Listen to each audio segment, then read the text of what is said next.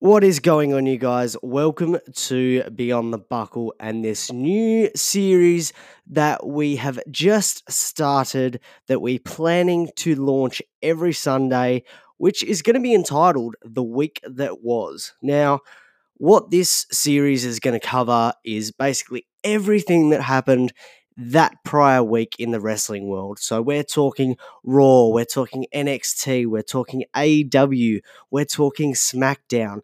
Everything that has happened in the wrestling world this week, we are going to try and cover. So let's get straight into it. Let's not hesitate.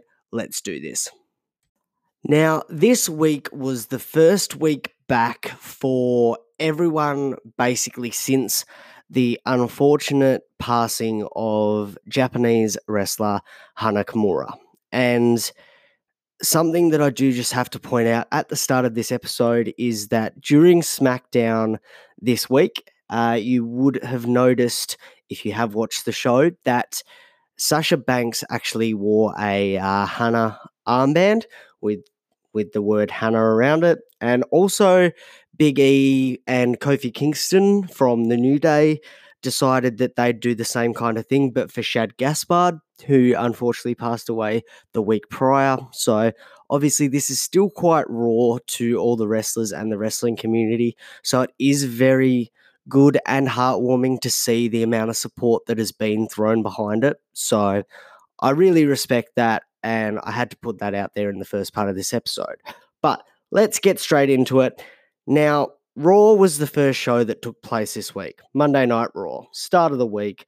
Let's get into it. First match that I really want to talk about was Andrade versus Apollo Crews. Now, this wasn't a very long match, but it was that good because Apollo finally won his first title in the WWE since his inception in the WWE. And I think this is way overdue. I've been a massive fan of Apollo Crews for a long time now, and I think that he should have won gold a long time before now. But the fact that he's finally reached his dream and to get a major title in the WWE is just awesome, and I'm so stoked for him, and he 100% deserves it.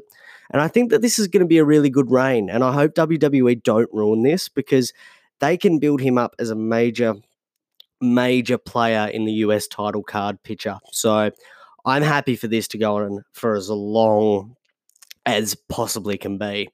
And the second thing that I really want to talk about in this episode of Raw is that the crowds were back. This was the first week that WWE has had crowds back.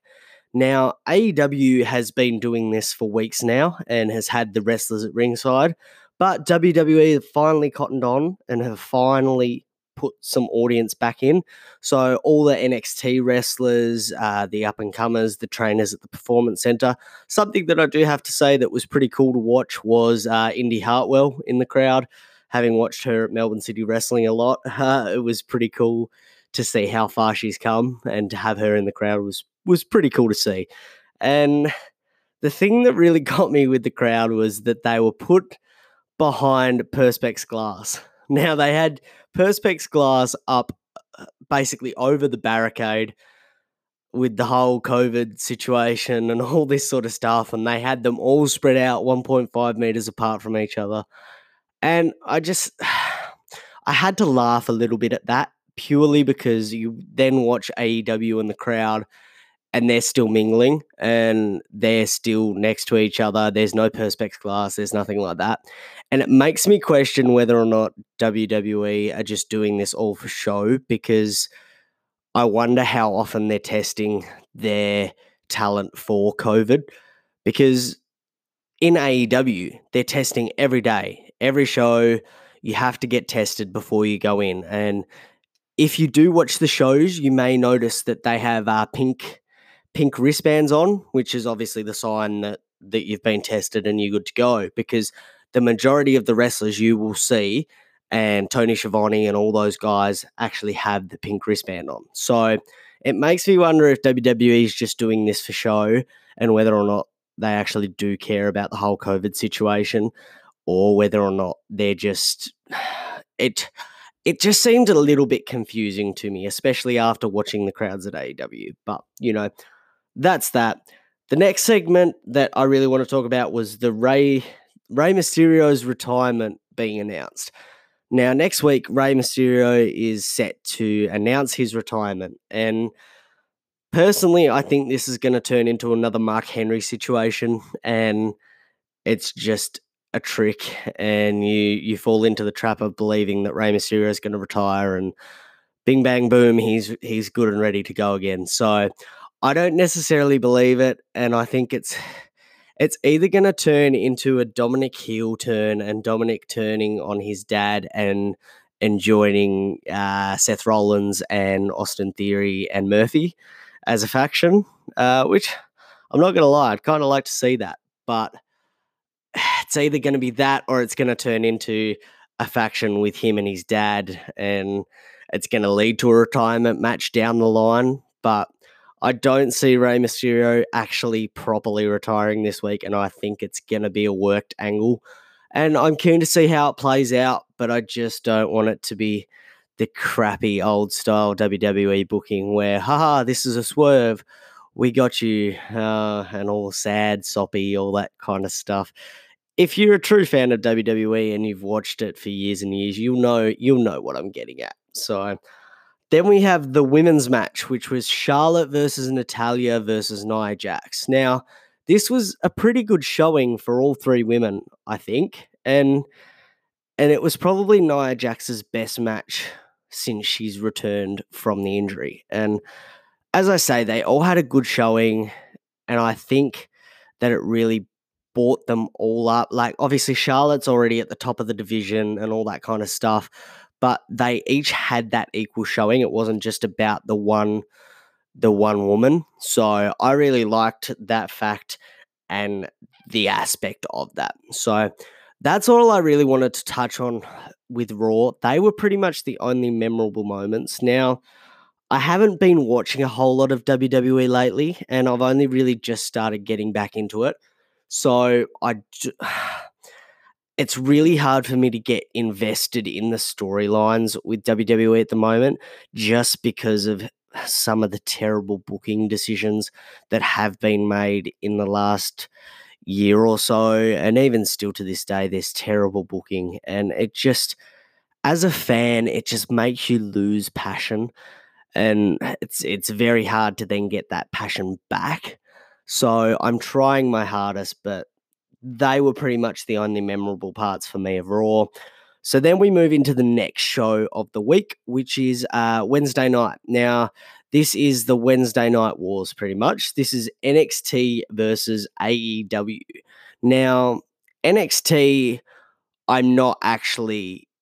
I don't tend to class NXT as WWE booking so much because to me, it's completely different. And you have different people running the NXT booking versus the main show. And I really like that because the NXT stuff is fresh. It's actually decent booking. It's good matches. It's great talent. It's everything combined. So I don't like to mix, say, the Raw and SmackDown and put it in the same basket as NXT. I like to talk about them as different brands, which is what they are and what they rightfully should be. So I'm still a pretty big fan of NXT, and I really like what they're doing. So the first point that I want to talk about with this episode is the announcement of Adam Cole versus Velveteen Dream for NXT TakeOver in Your House. And they've announced that it's going to be a match at a special location, which to me gives the indication that it's going to be a cinematic match. And as I've mentioned on previous episodes, I love cinematic matches, and I love the route that they're going with the cinematic matches and what they're doing and what they can actually achieve with them. So I'm actually pretty excited for that. And honestly, it doesn't make a whole lot of sense to me that the stipulation's been put that if Dream loses, he doesn't get another title shot, because it seems to me that they're either building up for Dream to be called up to the main roster or Adam Cole to be moved up to the main roster. And it's rumored that Adam Cole well, it's not rumored. It's a fact that his contract runs up in the summertime, so that's not too far away in America, and it's either going to be that he gets called up to the main roster and gets a contract extension, all this kind of stuff, or he leaves the company, which I don't see him doing. But obviously, there's the rumors where he goes to AEW to join Britt Baker, DMD, who's his girlfriend, and yada yada yada. But the way they built Adam Cole and the Undisputed Era up, I don't see that happening.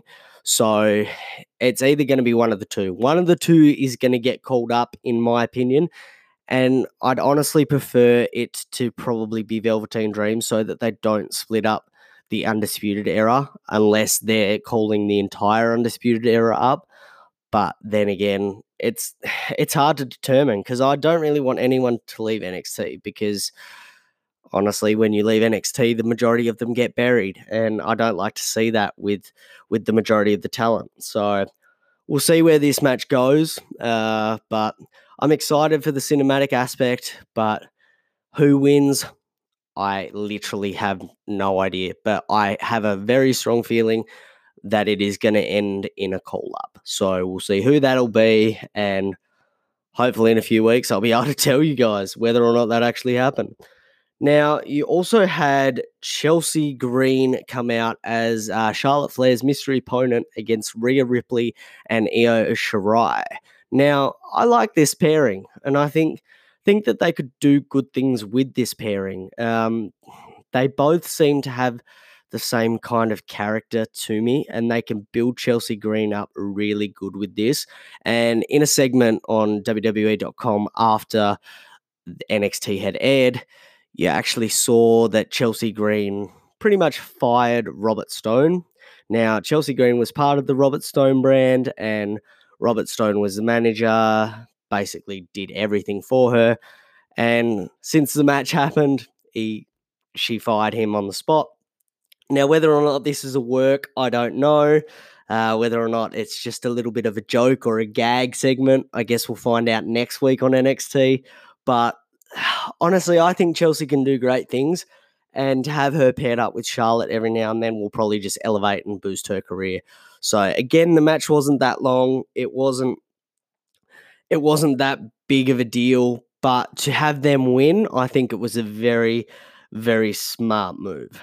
And then you had Shotzi Blackheart versus Raquel Gonzalez, and this whole thing with Dakota Kai, Tegan Nox, and Shotzi and Raquel, it's a good angle, and I enjoy it. But there was one spot in the match where Shotzi went for a coffin drop onto Dakota and Raquel, and she overshot it. And honestly, I thought her neck was broken, and I thought she was gone. It is quite daunting to watch because when you watch it, you just see her end just that little bit too far over the shoulders of Raquel and Dakota, and she just lands so badly on her back and her head, and it really scared me, to be honest. But she got up, she continued the match, she finished. All is well, I assume. I haven't seen any injury reports or anything like that, so hopefully she's all good. Hopefully nothing bad happened to her, but man,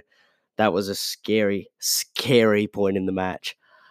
And the big feud that's been going on at the moment is Karrion Kross versus Tommaso Ciampa. Now, I'm quite invested in this. I like this because you've got two utter badasses that just want to tear each other apart, and I feel like that's what the match at Takeover in your house is going to be. It's just going to be an absolute slugfest, and I'm really looking forward to it because it's been built up well. I think Scarlett plays quite a big role in this, and has done so well already in the short time that they've both been on NXT. And as I just say, I'm really excited for it all. But I don't see the need for the jobber matches. He versed Leon Ruff this week, he being Tommaso Ciampa. And it was basically just a squash match. And I don't think that needed to happen as a part of the story. I think they can still just cut the promos and be done with it. But, booking is booking. I don't have control over that.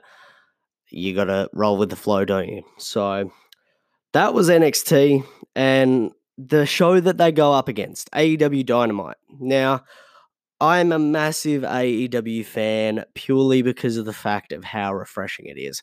And to have a different product out there to watch that has booking and creative freedom, that it's just such a refreshing feeling to watch something different. And there's so many talking points about this episode that I could go through.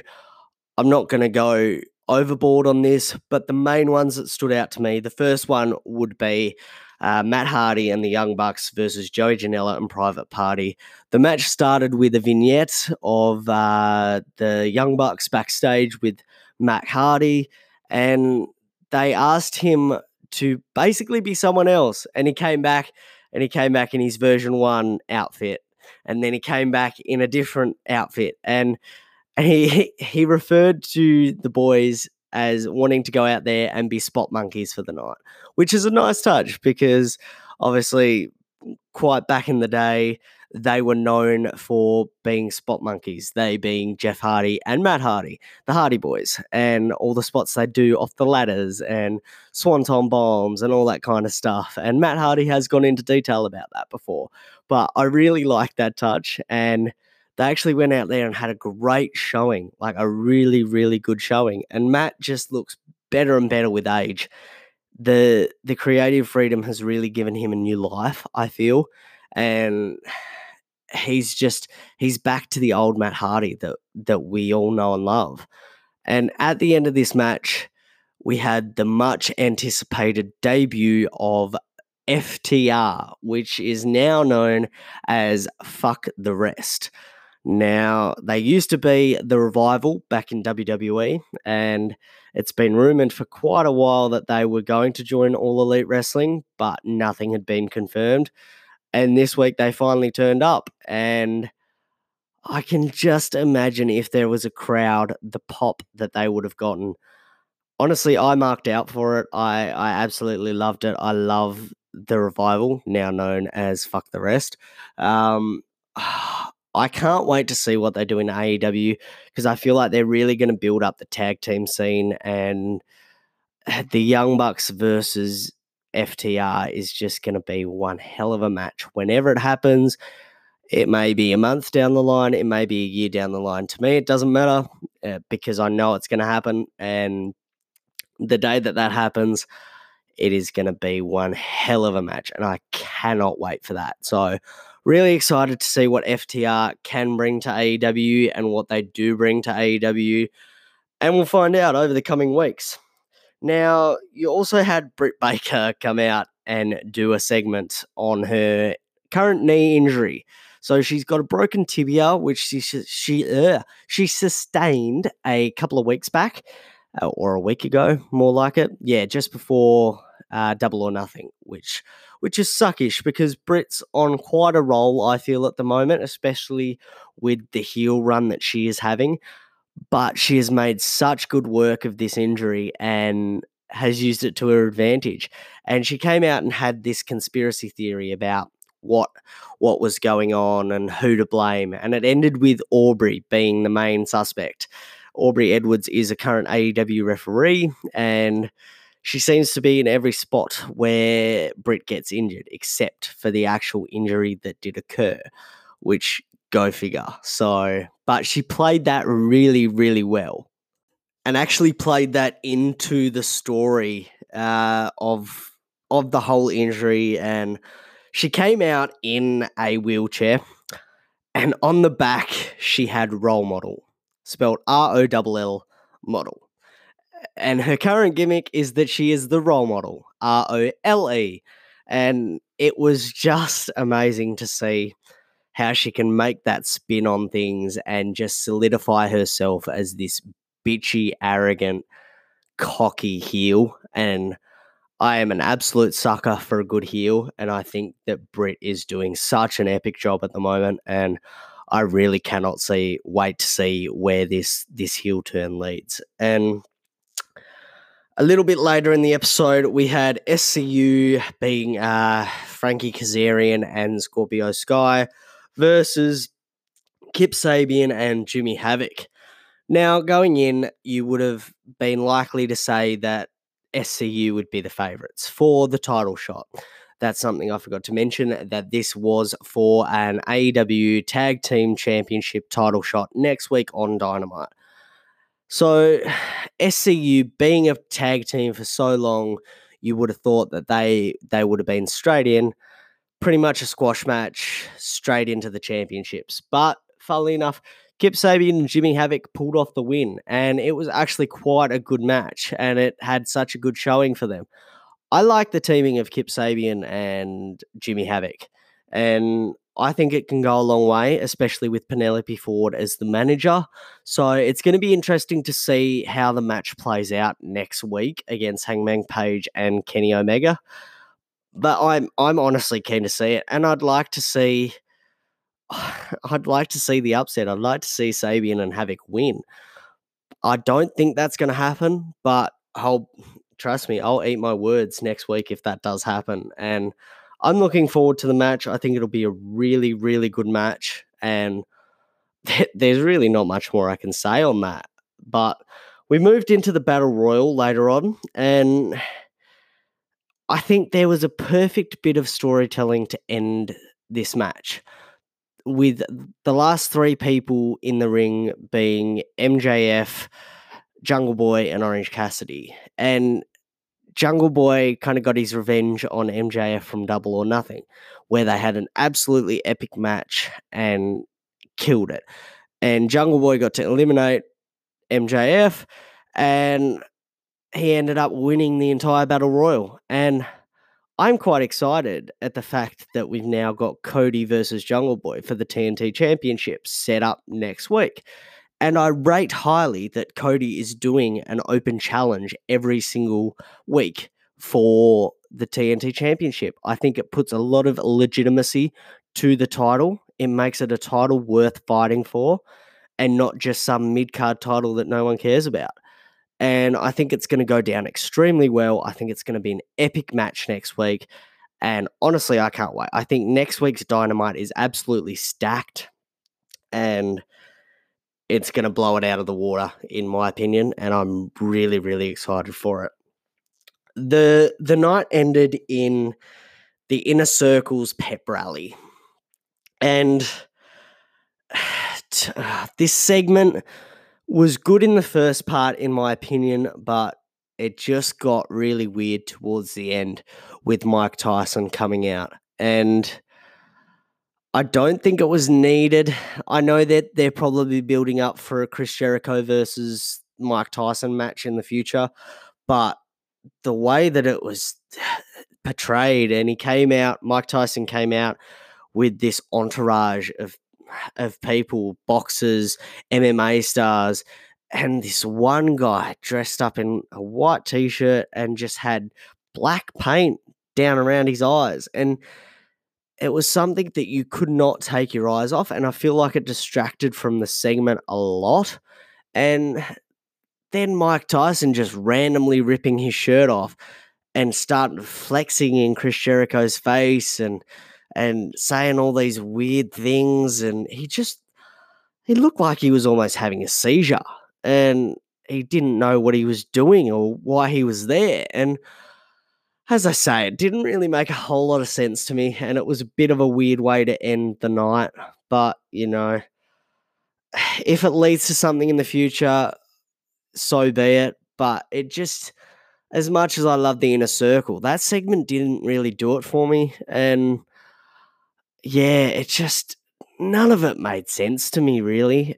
Just the way that it was portrayed by Tyson and the brawl at the end. Like, the brawl in itself was great, and it was an awesome, visual to end things, but just the way that Tyson acted didn't really make a whole lot of sense with the story. So that was the end of Dynamite, and we moved to the last show of the week, which was SmackDown. Now, this started with a Jeff Hardy angle that has been heavily debated in the wrestling world this week, and it was basically a reenactment of all his prior DUIs from real life, which is a pretty touchy subject. And personally, I wasn't a massive fan of the angle. I think it was quite stupid. I don't think it needed to be done. Who does it benefit bringing in his real life struggles to a show just for a little bit of an entertainment purpose? Just didn't make a whole lot of sense to me. And in all honesty, it was probably a bit distasteful, especially with what's going on in America at the moment and everything that's happening. So I don't really want to touch a whole lot on it just because of how much I didn't like it and how distasteful I really thought it was. So I'll leave it at that. But then we had Sonya Deville and Lacey Evans. Now, this isn't a pairing that I normally would like to see together. I think that it's a bit of an odd couple pairing, feud-wise, but I'm actually quite excited. After seeing them do this kind of like brawl, I'm kind of excited to see where it leads because I quite like Lacey Evans and I think Sonya Deville has a lot of talent as well. And I think that the two can combine well to put on some really decent matches. And this match ended up with a double count out, but just that little brawl to start off the feud, I like that. I think that's a good touch because you don't have to go over the top to start with. And I think that they can really build on it from here and build up a solid feud between the two, which should be good. And as I say, I'm quite keen to see it and keen to see where it leads because this could have a lot of potential. And as I touched on at the start of this episode, you had Sasha Banks wearing the Hanakamura armband and Big E wearing the Shad Gaspard armband during their segment with Alexa Bliss and Nikki Cross, the current tag team champions. And I think, as I say, I've already touched on it, but I think it's a really nice touch, and the respect being shown in the wrestling community is great over this. So we then get a promo or a vignette, sorry, not a promo, a vignette that airs, and Matt Riddle has been called up to SmackDown from NXT. Now, something that I actually forgot to touch on earlier in the episode was pretty much Matt Riddle's final match in NXT, and I don't know how I forgot to do that, but it was Timothy Thatcher versus Matt Riddle in an NXT Fight Pit match, and the match in itself was actually really, really good, and there wasn't any ropes, there was nothing, there was quite a bit of gore at the start with Timothy Thatcher's teeth actually getting knocked out, which was quite gory to see and something that you don't often see anymore. But the match was actually pretty quick for how big it was built up. But I think that they got so much offense in that it didn't need to run any longer. And once you saw that Riddle lost, you knew the call-up was imminent because it's not often that you have someone on the level of Riddle lose to someone like Timothy Thatcher. Not taking anything away from Timothy Thatcher, but you look at the two and you know that something's imminent. And that's where it leads into the call up to SmackDown. So we soon will see the original Bro, the King of Bros, on the blue brand. And it'll be interesting to see how they book him and whether or not they end up burying him. But I pray and I hope that they don't.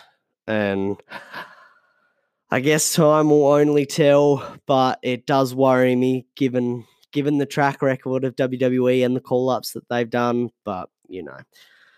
Now, the last match of the night was Sheamus versus Daniel Bryan for the final spot in the Intercontinental Championship tournament bracket. And something that annoyed me was that they then had Jeff Hardy come back and be the distraction in the match that leads to Daniel Bryan winning.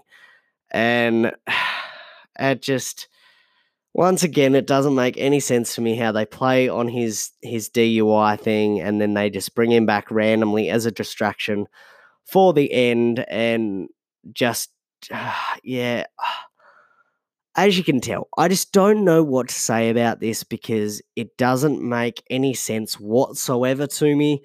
And I think that it's quite stupid. It was just such a stupid angle. It didn't need to happen.